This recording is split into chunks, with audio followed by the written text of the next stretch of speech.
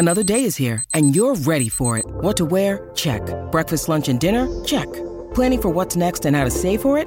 That's where Bank of America can help. For your financial to-dos, Bank of America has experts ready to help get you closer to your goals. Get started at one of our local financial centers or 24/7 in our mobile banking app. Find a location near you at bankofamerica.com/talktous. What would you like the power to do? Mobile banking requires downloading the app and is only available for select devices. Message and data rates may apply. Bank of America N.A., member FDIC. When you need mealtime inspiration, it's worth shopping Kroger, where you'll find over 30,000 mouth-watering choices that excite your inner foodie. And no matter what tasty choice you make, you'll enjoy our everyday low prices, plus extra ways to save, like digital coupons worth over $600 each week. You can also save up to $1 off per gallon at the pump with fuel points. More savings and more inspiring flavors make shopping Kroger worth it every time. Kroger, fresh for everyone. Fuel restrictions apply. This is the Winning Plays Podcast on the CLNS Media Network, the leading online provider for the NBA's winningest franchise. Welcome back to the Winning Plays Podcast. Brian Robb, Michael Pina, Rich Levine. 4 games into the season, the Boston Celtics could easily be 0-4. They could just as easily be 3-1. But 2-2 feels about right. We'll get into all the highs and lows of the first week of real basketball. B-Rob and Mike, pleasure to have us all together again. 17-point comeback last night in Indiana. We're doing this on Wednesday. Big bounce back for the Celtics after losing that first game against the Pacers, a game that they should have won. B-Rob, let's get a little reaction from you first. What do you think? Yeah, Rich, I mean, that was, I don't want to say a desperate situation for the Celtics out of the gate when you're 4 games into the year, but Jason Tatum played 40 minutes in that game last night. Like, Brad Stevens wanted that game. Beginning of a 5-game and 7-night stretch.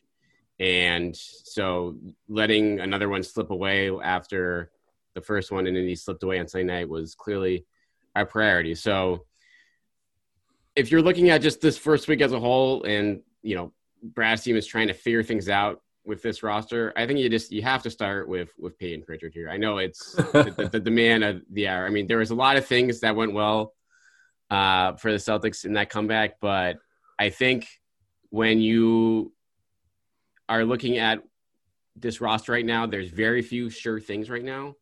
But quickly, Mike, Payton Pritchard has turned into maybe the most reliable player on the bench for the time being. Is that a fair assessment? I mean, we were talking about this in the preseason. One of the questions you had, Rich, is I think it was like, is Payton Pritchard or Jeff Teague going to play more minutes or something like that? Something comparing those two players. And I was very bullish about Pritchard for no reason other than I don't like Jeff Teague. And Pritchard, I mean, he plays with such poise on both ends, knows where he's supposed to be. He always keeps his dribble alive. He looks like a little Steve Nash when he kind of dribbles underneath the basket, dribbles out. He's super patient, super perceptive about where everybody is. He can shoot, which is really valuable, and he isn't afraid to let it fly. And like, honestly, he showed this in last night's game when he was kind of spearheading the comeback. He's like super fast off the bounce. Like he was like a blur from half court to the rim on one play where he crossed up. I forget who it might have been, Justin Holiday, who just completely was shocked to see this dude go that fast and finish with a layup. But he also like can finish at the basket through contact a couple times, drew a couple fouls. He looks really good, and I don't know if that's a good thing or a bad thing that he was in the closing lineup. A little bit of both, I think, Rich. Yeah, and you said a little Steve Nash. I see a little Gordon Hayward, too, in the way that he can help the Celtics. You know, just the way that he can get into space, the way that he can set guys up. And one of the coolest parts of last night's performance, and you talked about his shooting, Mike, which is legit, but he was 0 for 2 from three-point land. So that was a game where the three-point shot, like I say, wasn't working. He only took 2. The three-point shot wasn't one of his weapons last night. He still went 10, 5, and 5. And like you said, keyed a 17-point comeback. So for a rookie hasn't even played 5 games in the NBA, we're going to try to keep ourselves on the ground when talking about him. But, you know, the book on him was that he was ready to play in the NBA after a 4-year college career. And he has not disproven that. Like he is ready, and things maybe will change a little bit when Kemba is back. But for right now, he's a guy that Brad Stevens can count on. And like I think you said, B-Rob, there are very few guys off the bench that we can say that about. And for a rookie to just play his way in the rotation like this under Brad Stevens, it's like, what are the players who have done that in the past? Smart, Brown, Tatum. And even Brown, I feel like, was kind of in and out of the rotation at times early on in his rookie year. So given the number of draft picks that the Celtics have taken in the last 5 or 6 years, and, you know, a lot, clearly the book is out in a large number of them due to lack of opportunity, but for someone just to come right in and be ready to go on a time the team desperately needs something, that anything kind of certainty that they can find, given the one-dimensionalness of so many guys in this roster right now, Mike. It's like, it's at least that's one thing through the first week of the season that, okay, we nailed one of these picks, like check that off the list.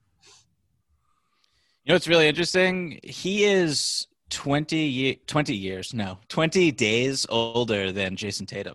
Yeah, I know. Which it's insane. It's a wild stat. I think we're going to talk about some negative stuff in a little bit. And part of that is the starting lineup and the two bigs in the front court, which has really hurt on both ends.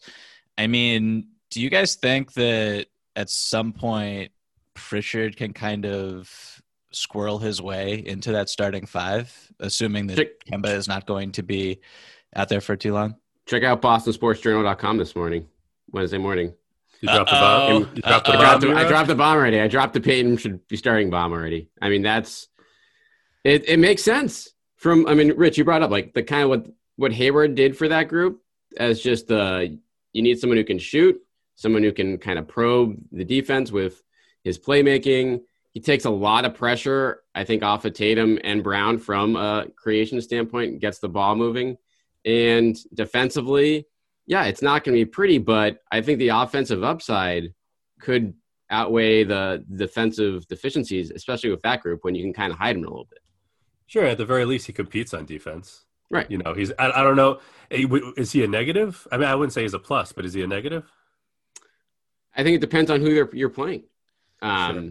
I think you can make, I think the instincts are there, and that's going to help against certain teams. I mean, and I don't know, if Brad Stevens is already willing to throw him against Miles Turner in the post, then, like, to me, it's like Pritchard might be starting Wednesday night against the Grizzlies when you're not facing double bigs, and it makes sense to go smaller anyway. Miles Turner looked pretty good, by the way, these last two games.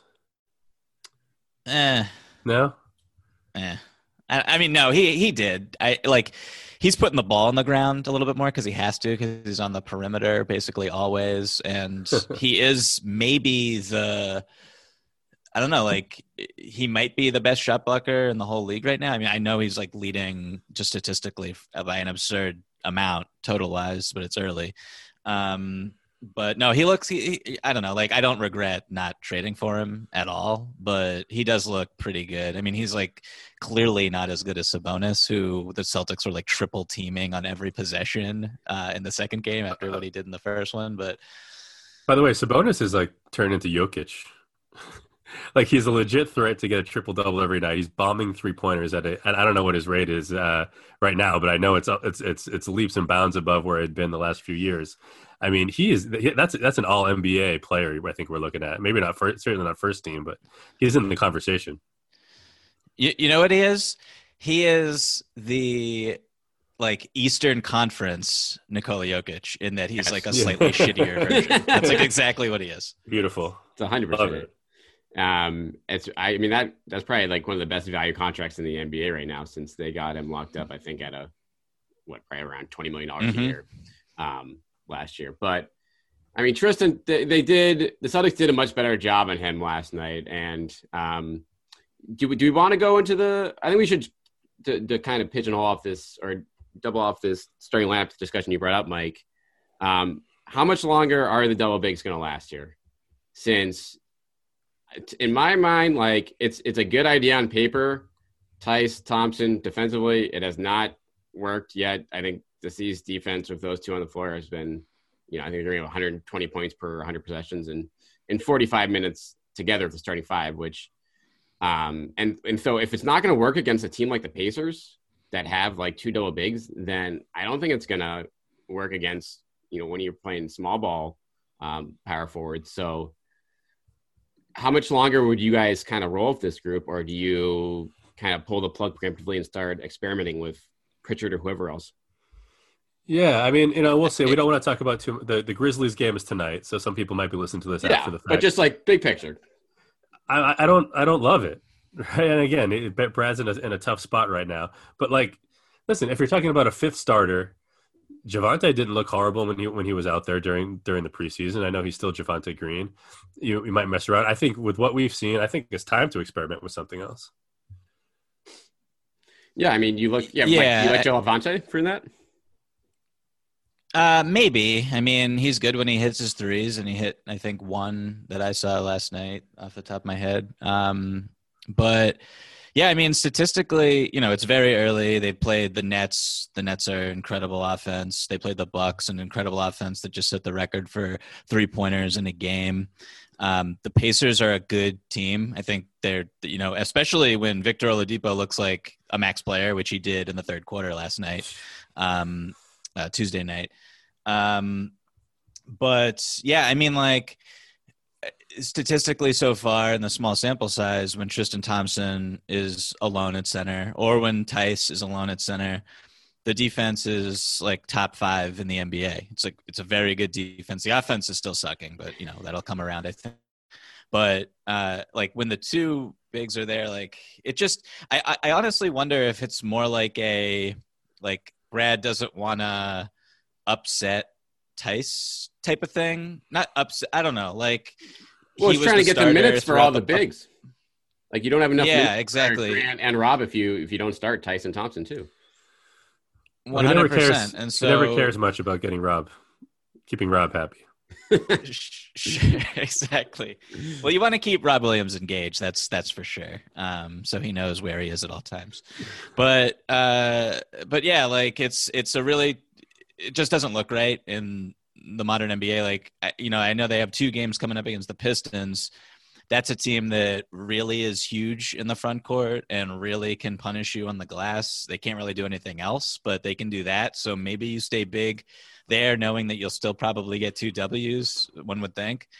But like against a team like the Raptors, who they play on January 4th, it's like you can't be big with those two guys. It makes absolutely no sense. So I think that you have to downsize in that situation. I don't know if it's Pritchard. I don't know if it's Javonte. I don't know if it's Grant Williams, who the Grant Williams thing and the rotation, I just don't understand still. I understand what you just said, B-Rob, about, you trying to get minutes for everybody, but like that dude deserves minutes, I think. So I don't know who it is, but they should, one of those guys needs to be the backup 5. And in my opinion, it should be Tice. Yeah, and I think a lot of these problems still stem from the fact that this is kind of an undermanned team right now. And I was thinking about like watching the Pacers the last 2 nights. It's like if you were, and we talk about this every time, a lot of times during playoff series, but if you were going to do like a player draft from the rosters, from the Pacers and the Celtics rosters, like, whether Sabonis goes ahead of Jalen, probably, I don't know. You probably go, the top 3 would be Jalen, Sabonis, and Tatum. Then after that, it's a lot of Pacers. Yeah, it'd be a steady stream. Like these teams, the other teams that they're playing just seem deeper, just better. Like the top tier talent, the Celtics have those 2. But then after that, like it's a lot of the other teams' players that would be selected ahead of the Celtics right now. I mean, the Pacers literally just ran it back with their team. Like, there's not even a new body in that rotation right now, which, obviously they benefited from early in the year with the continuity factor. But you're right, Rich. I mean, this is when you lose Gordon Hayward and you replace him with a rookie that is not able to play yet in Nesmith as far as a wing perspective goes, then yeah, that's Kemba. And Kemba, exactly. And then you replace Kemba with Jeff Teague, who has forgotten how to shoot after opening night. So that's, maybe we should talk about him a little bit. But yeah, it's a situation where Brad Stevens is scrambling. He has to, they have this trade exception. They're going to use it, but they're not going to use it until February at the earliest, probably. So at this point, it's like, okay, see what we have, but also gets wins in a pretty competitive Eastern Conference And so balancing those two things is a work in progress, obviously, but it's something where from maximizing what this team has right now, Mike, I feel like you said, like Tice and Thompson. I think when Tice plays power forward, it neuters the best out of what he is as a player, and especially if he's not hitting threes, which none of them have looked close earlier in the year. So if you figure out I don't like him shooting threes. Right. And so that's just a bad version. It's a bad version for the spacing. It's bad for Tatum and Brown in the starting five in terms of they're seeing extra bodies and they're not getting to the rim without seeing a crowd. So at least give those guys a better chance and lean into the offense if the defense isn't there for the bigs. Yeah, when he shoots threes as a 5, it feels like a bonus, right? But when Tice is shooting threes at the 4, it feels like a necessity, and that's not a good situation. So go ahead, Mike. That's a really good way to put it. I think this team, I don't know if it's going to be with the trade exception. I don't know if it's going to be with Kemba coming back and being healthy. I don't know. It probably won't be Romeo Langford, but like on those situations where there's Tatum on the floor without Jalen, it's like the defenses are just loading up to stop Tatum. And I mean, this is what it is when you're an All-NBA player. You get double teamed. You get the backline defender is on the strong side every single time. There's no driving lanes. When he does drive, I feel like he shies away from contact sometimes, which is really why his free throw numbers aren't great. He settles a little bit with his shot selection, and he has the utmost ability to hit basically any shot he wants, but some shots he takes are still really frustrating. So like, I feel like if there's one more player that you can put in a lineup like that, say a player like Gordon Hayward, not to say they're screwed without him, but a player like that who can take a little bit of pressure, let Tatum work off the ball a little bit more, can score a little bit, can kind of steady the offense. They need that type of player badly. I don't know how they're going to get him. Maybe it's Kemba, maybe it's the trade exception. But those lineups are just getting like obliterated, and in the past they were really successful. Is there anything either of you guys can point to why Tatum's assist numbers are back down a little bit? Like 3.3 is about missing shots, is about the fact that he's just not surrounded by as much talent on those times when he's out there without Jalen? Yeah, I mean, I think that's a huge part of it. And I think defenses are able to key in on him more, taking away passing lanes that may have been there before, since now, like, not only are you seeing two bodies there, but the help is rotating over to take away that first passing lane. And so, I don't know, it's like when you're out there with, I don't want to bring this up, like, but from a spacing standpoint, when you're out there with like Shemi Ojeleye, Javonte Green, and like Grant Williams, like, yeah, like that, it's hard enough when you're the feature man itself, but when the floor probably feels like it's like shrunk in half when lineups like that are out there. So we'll see if it's like they're going to go with the energy crew now, Mike, where you just go, hey, let's go Rob Williams, Javonte Green, Pritchard for ball handling with Tatum, and like just let those guys like try to like create some havoc and create some maybe transition spots. But other than that, like the passing lanes are just going to get smaller and smaller for him, I feel like. Yeah, I mean, it's tough to watch. I mean, we should like highlight the fact that even though Tatum hasn't been super efficient, just like he's on the top of like the leaderboard for basically everything, baskets, 2-point baskets, 3-point baskets. He's second in shots missed, which is, that's Kobe. Not the greatest stat, but it means that he's taking a ton of them. Yeah, right. So I think a lot of that will come around for him, and, playing again, like they've played 3 playoff teams, 3 really good teams, 3 defenses that are, I think, like, especially the Pacers defense is just like, it can be locked in and super versatile. The Bucks, we know what the Bucks are. And the Nets statistically have been really great so far on defense. So like, I think things will even out a little bit more. I do want to see Tatum. I have been surprised a little bit by Tatum, just like the free throw numbers, I think more than the assist. I'm not really too worried about the assist numbers being low, because I think like he understands that he has to score in those lineups a lot of the time. So, and like also Jalen has kind of upped his playmaking responsibilities in a really hopeful way, which is really good to see. So yeah, I'm more about the free throws right now with him, because like he should be like leading the league in scoring right now. Honestly, like he should be way up there if he got to the line a little bit more than he has. But like on plays where when he drives to the basket and there's a shot, like he's one of the least efficient players in the entire NBA right now. I think Jeff Teague is the least efficient player in the NBA on drives that end with a shot. But Tatum like should not be down there. It makes absolutely no sense. And so that's like the part of his game that I want to see get a little bit better. P-Rob, does it seem to you that he's trying to avoid contact when he goes to the hoop? At times. And I don't know, maybe it's just, I mean, when you're facing Miles Turner, that makes some sense given how his shot blocking has been so far this year. But yeah, like I think that, going to the rim over and over and over, like over a 72-game grind is hard when the Celtics are asking Tatum to do as much as they are on both ends right now.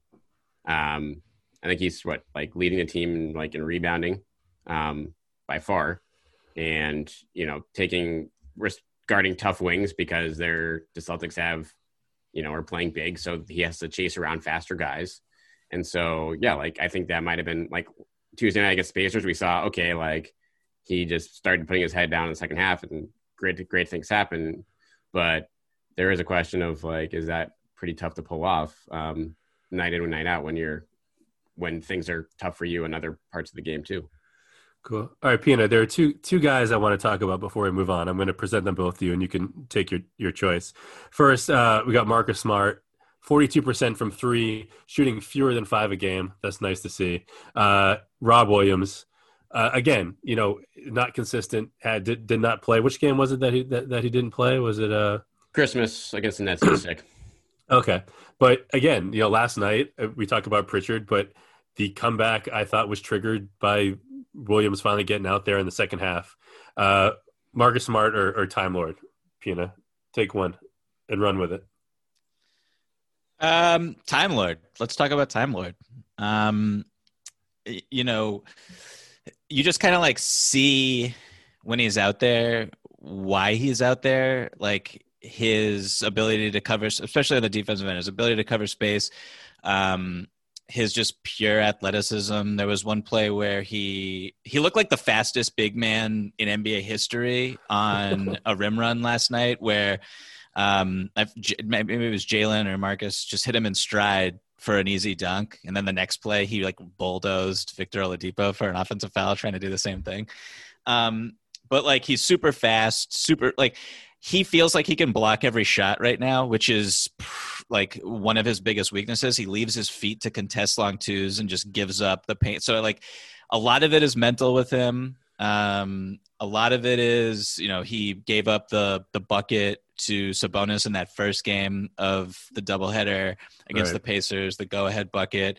And so it's just it's mental mistakes. When his legs know where they're supposed to be, he is an all defensive center. When he's just jittery, which is probably 50% of the time, he's useless. So if he can clean that up, the sky is the limit for him physically. But I don't know if he's ever going to clean it up. Yeah, B-Rob, I know Brad Stevens didn't really want to comment on that last play with Sabonis in the first game against Indy. But was that was Time Lord mess up? Based on how he reacted after the play, yes. I don't think it was a situation where Grant Williams being in the game in that spot, chasing around a smaller player, he got caught flat-footed too. So yeah, I think Rob was not in a good position. Letting Sabonis get to his left is the number one thing you don't want to do in that spot. And Rob Williams was out of position for that, and blew by him and Grant Williams. So I think there was clearly a communication issue between him and Grant on that play. And if history is any indicator, I would imagine that Rob Williams was the guy at fault. So, but that's, again, the fact that, I don't know, that play, it's good that he, you put Rob Williams in that spot in crunch time and things like that. But at the same time, in spots like that, you paid Tristan Thompson $10 million to be here, this year. even if it's a Rob Williams game, like in that kind of a spot, like put Thompson on the floor for to avoid gaffes like that, essentially. I was going to say, it says something about the state of this team that in a must-stop situation, it's a miscommunication between Grant Williams and Rob Williams right. that's causing the trouble. Like, that's the state of the Celtics right now. 100%. And so it's I mean, I don't know. It's going to be fascinating. Like when you, or both of you guys, like if Rob Williams can, you don't want to take away his minutes right now, but like you said, like, is it reasonable to do a Tice, Thompson, Rob Williams rotation, or is that going to be a situation where, Tice is going to maybe be dealt but even if you do that, that would scare me because Rob Williams is so prone to getting hurt that can you even afford to move Tice and have the trust in Time Lord to be the guy the Celtics obviously think he can be. I mean, like, there should be a lineup with Grant Williams at the 5. So that too. Yeah, I think it is definitely too crowded. I just really I really value what Tristan Thompson brings to the table. Like, the Celtics have not had a player like this. I don't even when was the last time the Celtics had a player like this? Honestly, I can't. Young early career, Perk in his prime. Perk, 2008. Super solid post defender, good pick and roll defender, can go up to touch, can drop, can protect the rim a little bit. And then obviously on the offensive end, his screens are cement. And he's one of the best offensive rebounders of his generation. And he still has all those abilities. He hasn't lost a step at all from those times when they were going to the finals with the Cavs. That's evident when he's attacking the offensive glass. No one can box him out. So I just have a lot of respect and appreciation for what he brings to the table, and I want him to be on the floor a lot. So I also really like what Tice does, and I don't want to insult him too much, but as the odd man out on a team that's young and developing, and you really see the ceiling there and the upside for Rob Williams, and you want him to get out there too, and you want minutes for him, and you want Grant Williams at the 5 a little bit maybe. I just don't know Tice. I don't know, especially if they're calling the seal fouls. That was a huge part of what he brought to the table. I don't know. His trade value plummeted 20% after those calls. Yeah, it's if you told James Harden he's not allowed to Euro step anymore. If they started calling travels every time Harden drove on a break like that, it took away his number one weapon. Tristan Thompson leads the league, tied with Jared Allen with 17 offensive rebounds. Not a game, 17 total offensive rebounds this year. To what you were saying, Mike, he's still got it.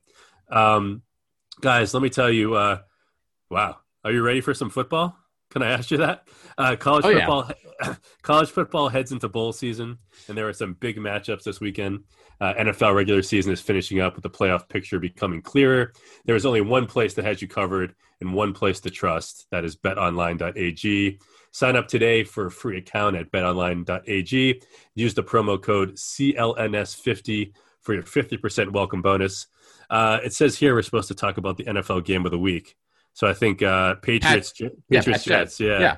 Who do you have? You're up 3-point spread. I mean, did you see the Jets last week? You gotta go Jets here. Juggernaut, right? And the Pats need a higher draft pick, so I like the Jets and the points in that one. The world's waiting your pick for the Jets Pats game. Man, that's blasphemous. How are you going to pick the Jets against the Pats? I haven't watched a game of either this season. Either has played this season, but I can't. I'm not picking against the Pats. Come on now. Pats they're on a tanking right now. They need to lose. Over-under on Cam Newton passing yards is set at 15.5. Oh, my. Is that because he won't play? That's a joke. But it's probably not much higher, though. So do not sit on the sidelines anymore, guys. Get in on the action. Don't forget to use that promo code CLNS50 to receive a 50% welcome bonus with your first deposit. Bet Online, your online sportsbook experts. All right. So should we move to our next, wrap it up with 2 random thoughts each of what we've seen so far in this early regular season? Let's do it. All right, I'll start, and this is kind of, I think, a good conversation to get us going. I was thinking about duos in the NBA, right? Obviously, the Celtics have a pretty good one with Jaylen Brown and Jason Tatum. I was trying to rank. Where do you think that they rank among top NBA duos? I think LeBron and AD are probably one. You know how much it pains me to say that, and I'm not talking about building. They are one. They are one. Yes, the top 1 and 2 player in the league are probably the best combo. Yeah. So, and I'm not talking about for the future. I'm not talking about like an NBA Jam where you're just playing 2-on-2.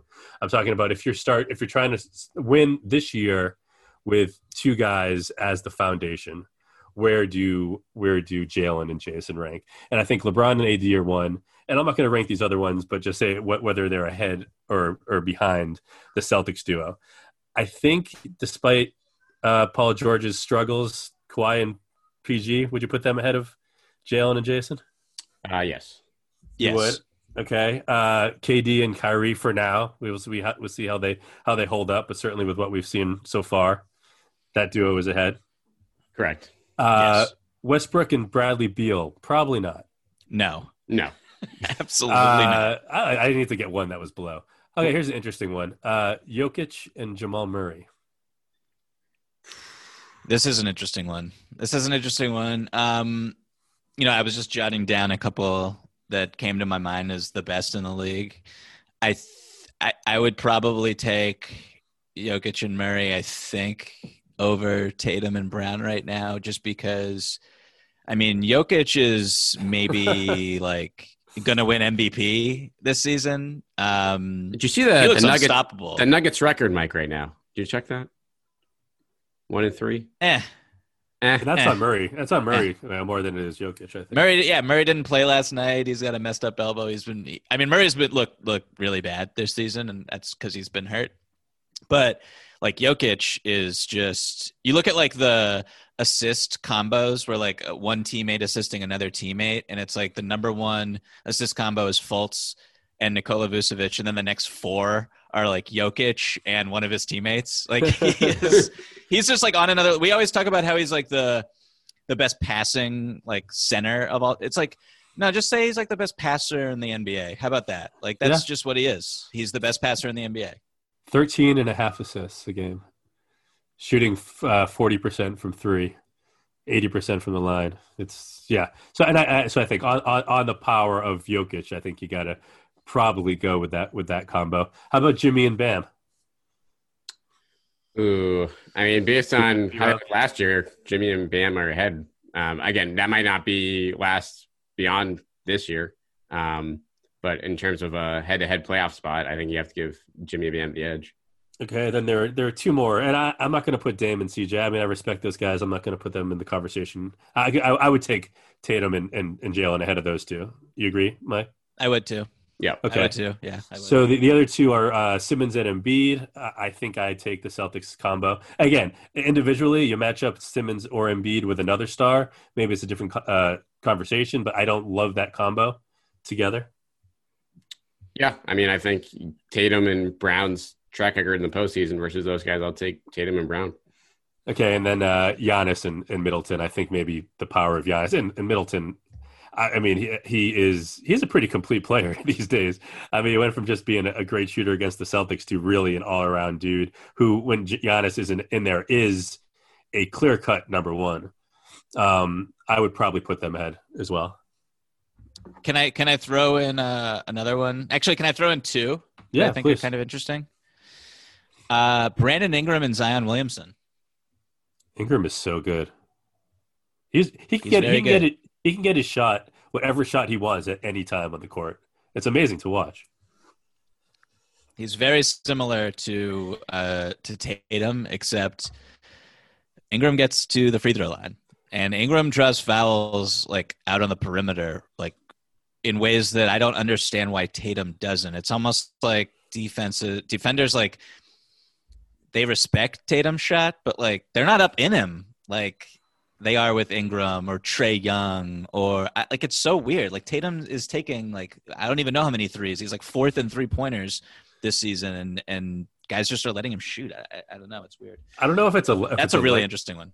I don't know if it's a length factor, but it seems to me that Ingram has that sort of Giannis ability to like take one step from, in between the 3-point line or even from the 3-point line and just get to the rim that we don't see from Tatum yet. In terms of getting to the foul line, I think could be a big advantage. But yeah, that's an interesting one. I think I would take Jalen and Jason ahead of those two guys this year.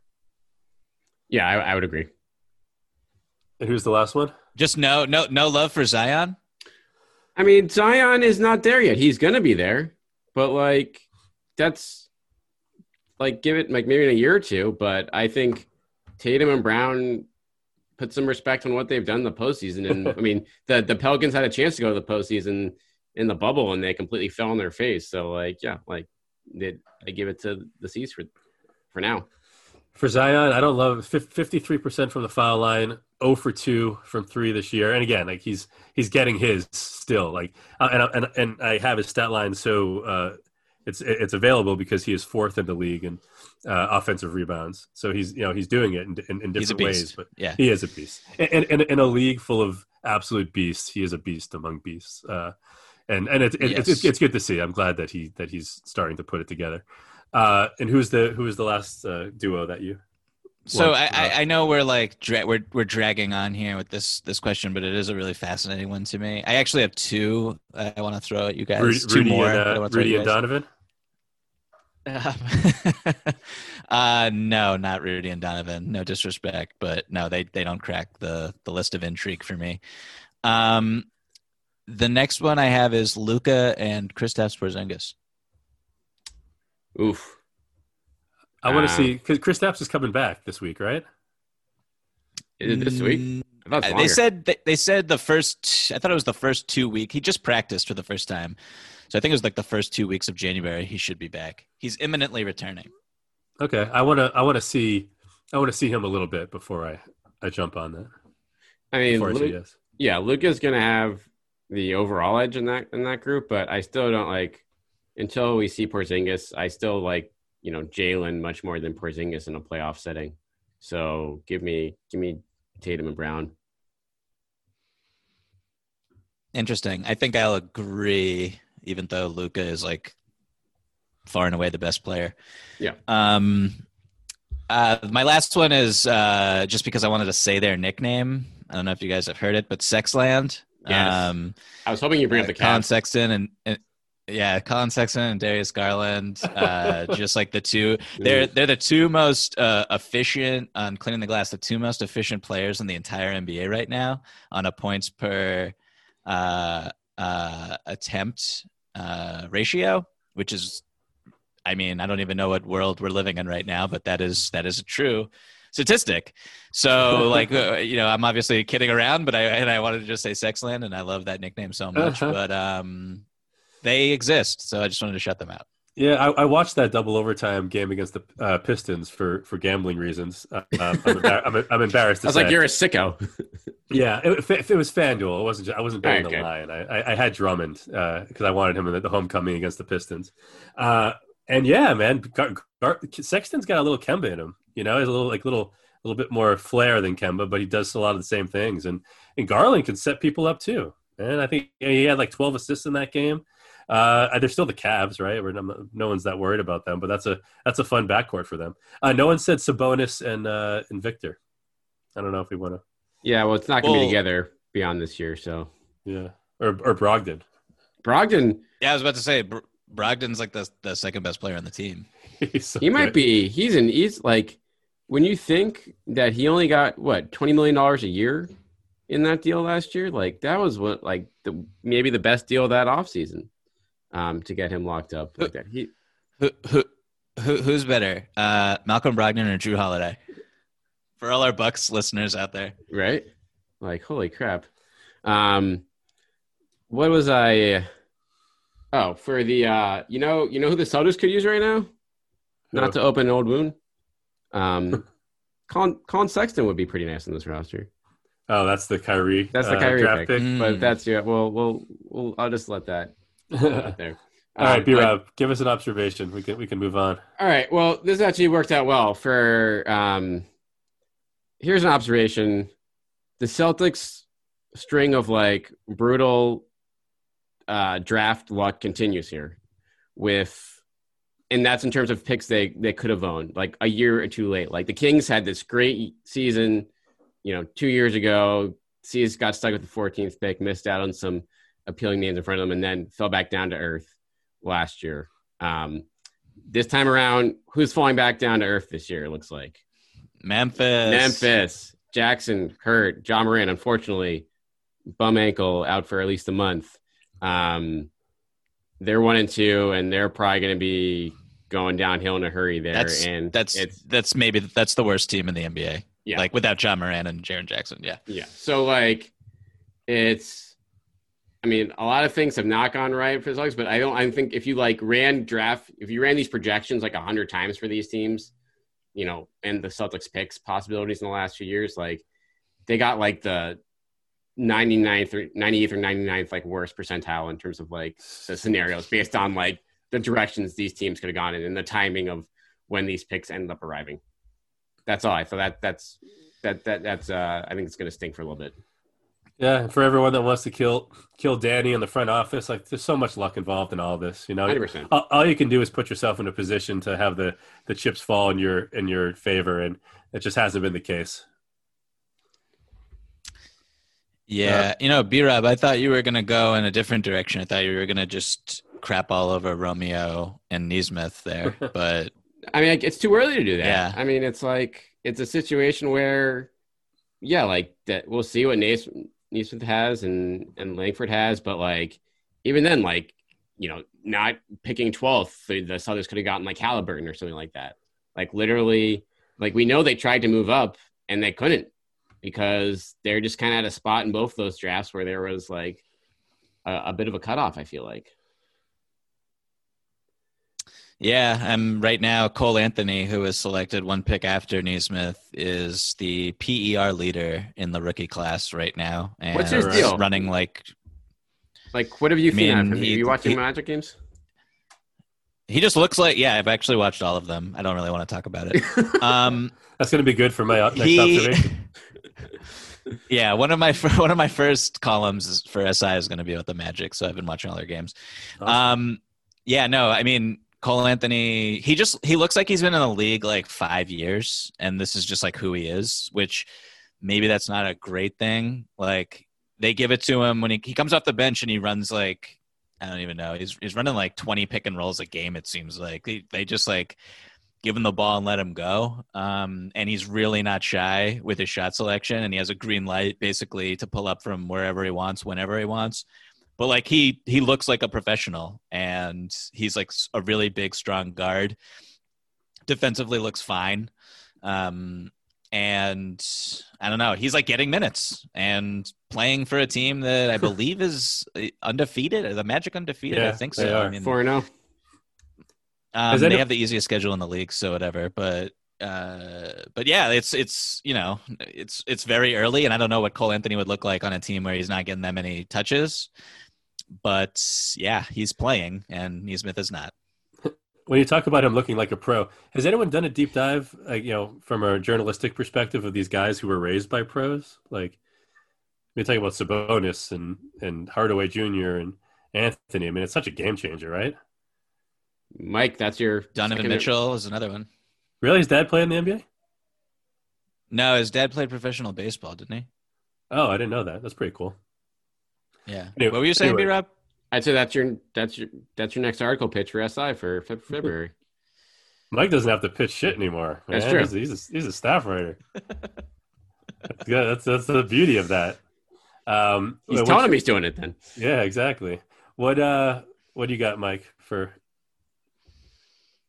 an observation? Yeah, I guess like we've talked about Jalen a little bit. I want to talk about him a little bit more. He just looks like he's made a leap, and a lot of it is, I think, some mid-range shooting that some pull-up mid-range shooting that'll probably come back to earth a little bit, but like he just looks like the definite all-star that a lot of people were expecting him to be eventually. And so that player has arrived, and it hasn't really affected his defense that much. He's still super versatile. He's guarding Sabonis for stretches last night. He's attacking the basket and like finishing and drawing fouls, and he's been super efficient. He hasn't even really been hitting his threes yet, but those will come. And, you're talking about the dynamic duos. Like the Celtics are the only team in the NBA with two guys who are in the top 10 in scoring right now in Jalen and Tatum. And Jalen's been the efficient one.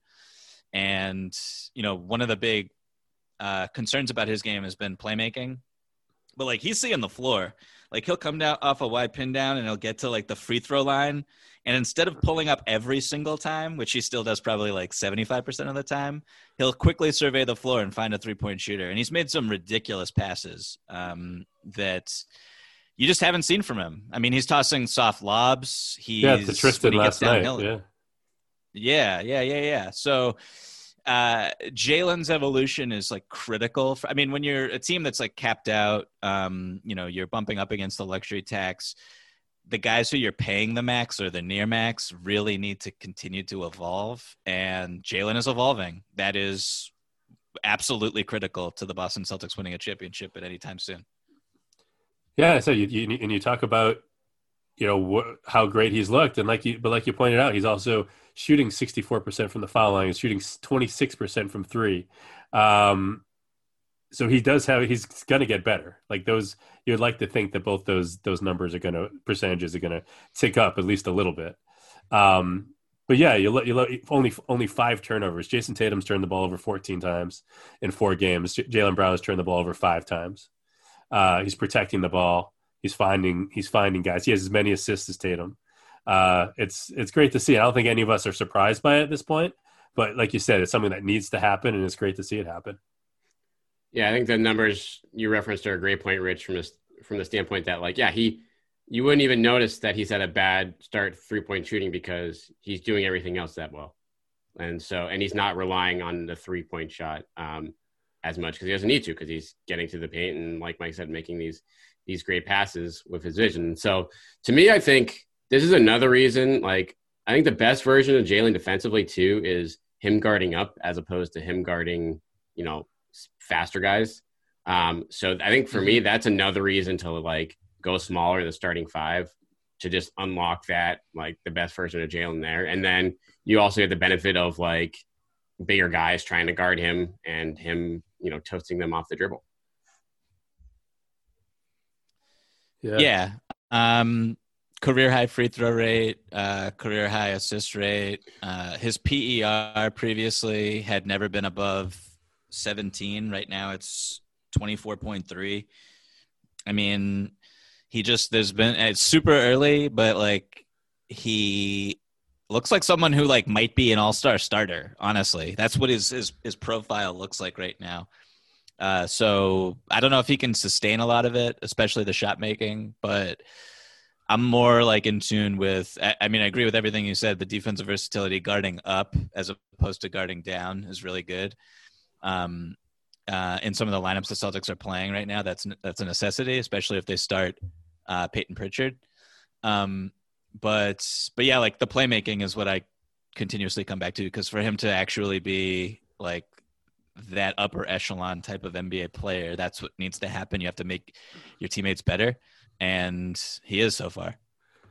Yeah, and I'll say one thing about him. I don't know if it's a matter of him guarding up, is that he is committing a lot of fouls this year. 14 personal fouls, which is among the league leaders. It can become an issue with him.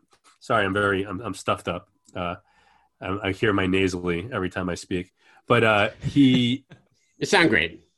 No, that's not true. You don't have to say that. But yeah, so I don't know if that's going to potentially get him in some foul trouble and get him off the court, or if there are things that he can do to adjust, or maybe it's just 4 games, right? Who knows? But you see him committing all those personal fouls, and you wonder what might be able to change to help him stay out of foul trouble. But that's just nitpicking. Okay, so my next observation, we can make these last ones quick. Markelle Fultz, and Pete, I know you've been watching a lot, and I'm glad that you have been, because I'm fascinated by what we're seeing from him.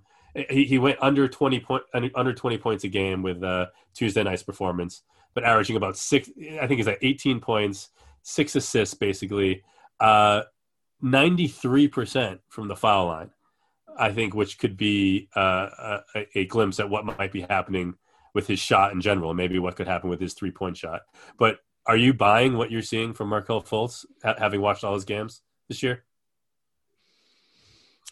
He's so weird to gauge because it's so hard to separate him from being the number 1 overall pick. Sure. You know what I mean? Yeah. So separate, just like looking at him as a guy who deserves the contract that he just signed, and should be a starting point guard, I am buying. I said already, like, Orlando's played the easiest schedule so far. I think they played the Wizards twice. They played the Heat on opening night. It was a weird game. But he's getting wherever he wants on the floor. Like when they run high pick and roll with him and Vucevic, or him and Gordon, or him and Kem Birch, or whoever, he's able to slither his way to the rim, and he's finishing, and he's drawing fouls. And like you said, Rich, he's making his free throws, which that was like, it was like a charade every time he went to the free throw line when he was with the Sixers. Like he was doing weird stuff. So for him to mentally get there is huge for him, for his future, for the Orlando Magic. I'm buying. He also, like, as opposed to someone like Ben Simmons, Markelle Fultz is willing to take pull-up threes. Like when defenders go under the screen, which they do, that's the scouting report.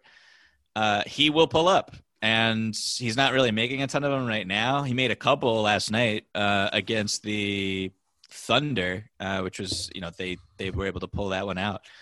I don't know. Like I like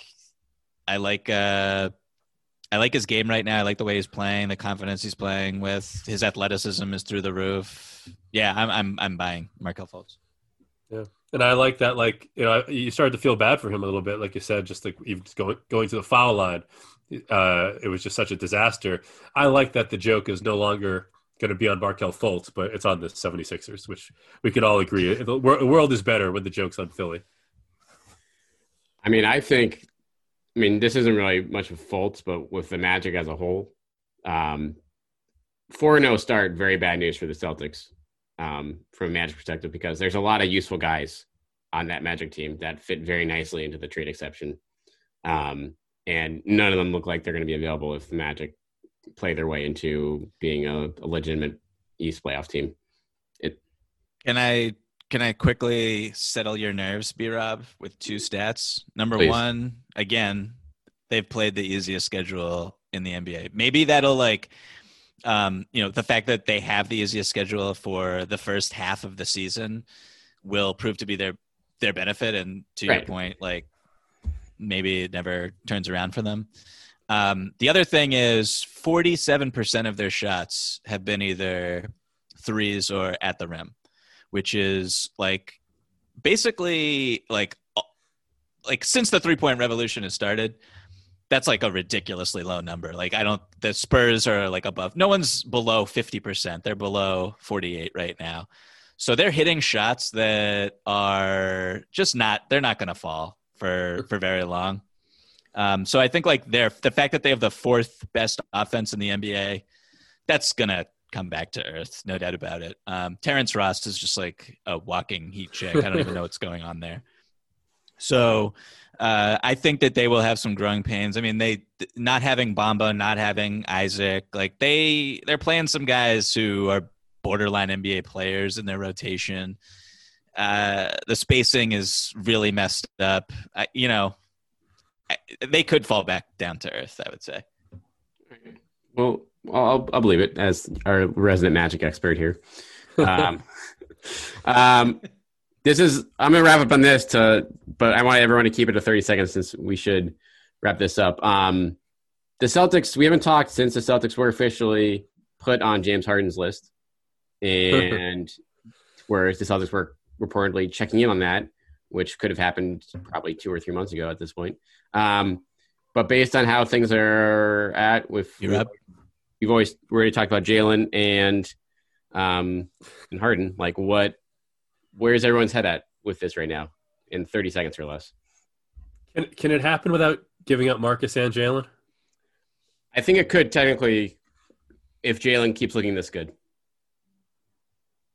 Oh, I thought like for money maybe that you needed to have. Oh, Marcus no, involved. you could probably make it. I mean, it gets a lot harder with Marcus not involved, but I think you could probably find a way to piece it together. Yeah. Either way, I'm a no. Okay. Michael?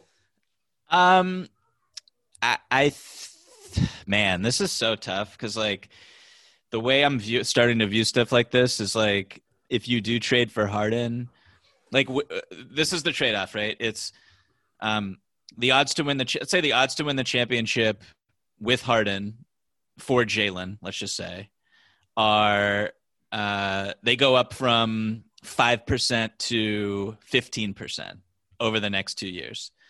And with Jalen over the next 4 or 5 years or whatever, the odds to win the championship never rise to 15%. That's kind of like how I'm viewing it right now. And I'm just like throwing stupid numbers out there, but like, no, but I think that's you get what I'm saying. Yeah. So it's like, do you want this short-term spike and then, the wheels could really fall off afterwards? Or are you really confident in Jalen continuing to evolve and get you over the top and use the trade exception and, et cetera, et cetera? I would not want to make this trade because I love Jalen and I love just, who he is, what he stands for, how valuable that type of player is in the NBA. And there's a part of me that just doesn't trust that Harden and Tatum would really jibe. Even though if they did jibe, you'd have like the most unstoppable postseason offense in the NBA. So it's a tough one, man. It's a tough one. I mean, I would talk myself into it in about 2 seconds, by the way, if it actually happened. But yeah, I think that's how I feel too. My answer is no, unless Harden's picking up that extra year on his deal. So you get him locked in for a third year. And you're also getting back more stuff from Houston, i.e. PJ Tucker. Beyond that, Jalen's looking too good to sacrifice that long haul. But I think I don't think this is going away. I think Harden's not going to get moved anytime soon. I think everyone's going to kind of see what they have around the league. So it's going to be fascinating to see how that plays out. B-Rob, you see what Harden's number is for that third season for that last year? Yeah, was it like 47 million? 47.3. Yeah. That's just where it's going. That's where it's going. Like that could be okay value. We'll see. All right. Did we have anyone have the last one? Mike might have one more, but I'm not sure. Yeah, I have I real quick, like a league-wide observation. If you aren't watching the San Antonio Spurs on League Pass, watch the San Antonio Spurs because this is exactly how I've always wanted them to play, or at least since, they moved on from Kawhi. They low-key have like one of the most intriguing young cores in the NBA. LaMarcus Aldridge is just like not one of the first or second options on offense anymore. They play completely different than you probably remember if you are thinking about from watching them in years past. They're so much fun. I love them. I don't want to say that they're going to make the playoffs, but I want to say that they're going to play in a play-in game. That's how much I love them. All right. Keldon Johnson is legit. He's ridiculous. He's truly ridiculous. I see he was a first round pick. I don't remember ever hearing of him before this season, but man, he impresses me every time I watch him. I know nothing. Yep. When do the Celtics play them? Did they play them in the first half? Let's look this up. I don't know. But I mean, take off your Celtics exceptionalism hat for a second, B-Rob. I mean, Jesus, like, just watch the Spurs play. Well, no, play. They're not going to be on a bunch of national games. It's going to be it's tough to League Pass, baby. What, you don't have League Pass? Come on, B-Rob, you're outing yourself right now. The Celtics have 5 games in 7 nights here, Mike. You want me to take my one off night and watch the Spurs play the Pistons? Like, I mean, but I might know because you're offering a pretty tempting case here. And when Coach Pop has the Spurs playing awesome basketball, there's nothing better to watch. So, like, Listen, I might do it. Shooting threes. Come on, it's a joy. Right. It's a joy. New Year's Eve. I'm watching the Spurs. Then let's like 7. I got a convert. I like it. Did Lonnie Walker cut his hair? He did, right? He did, yes. Yeah, I didn't like the hair, but I don't like that he lost his identity like that. But he's playing pretty well too. It's good to see. Yeah, he did it for a reason. You should Google why he did it if you haven't seen it already. But Lonnie Walker, like one of the most athletic players in the whole NBA. Keldon Johnson, just a truck out of nowhere. Derek White hasn't even played yet. He just signed an extension. Vassal's good. DeJounte right? Murray, who's like my favorite player. Vassell. And it's so weird, like, if they had Halliburton, oh my God, I would have a Halliburton Spurs jersey like shipped to me tomorrow. But Vassell's really good, and yeah, I love the Spurs, man. Yeah. Seven players averaging in double figures. That is fun basketball to begin the year for them. Lonnie Walker revealed that he had grown his hair out since the 5th grade as a cloaking device to cope with sexual abuse he endured as a kid. Wow. Well, good for Lonnie. I'm even bigger fan now. I'm glad that he's stepping out, that he's speaking about it and, feeling a little bit better with himself and all that. That's it's great. He's got game. And I think this is another big step for him, growing up and becoming a man. This is really a good story. Thanks for letting me know and not letting me ramble about that without understanding what was actually going on. I got you. Yeah, you did.